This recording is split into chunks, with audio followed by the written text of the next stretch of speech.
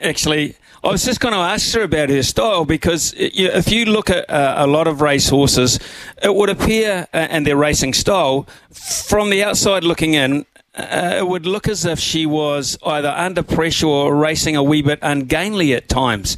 But she wasn't. That was her method. That was just her, mate. She broke in nice, and she was a handful on the track. When we first got her, we were, oh, heck, what do we got here? But that was just her fire and that's what made her so good, I believe. She wasn't a dirty horse or an angry horse, but she was just had that will to win and we're doing things my way. And you just worked with her. You worked with her and that was really it. And the Zeds always knew she was going to they just keep improving with age. It's been great for Mark and his stud farm down there at Grange William.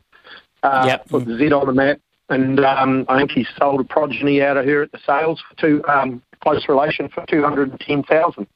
So it's really helped. It's helped so many people. Young Connor Harrison that worked for me, he's working in Sydney for Joe Pride now. And her track rider, she's a highfalutin lawyer in Sydney. And it just opened doors for so many people and gave us a hell of a lot of pleasure.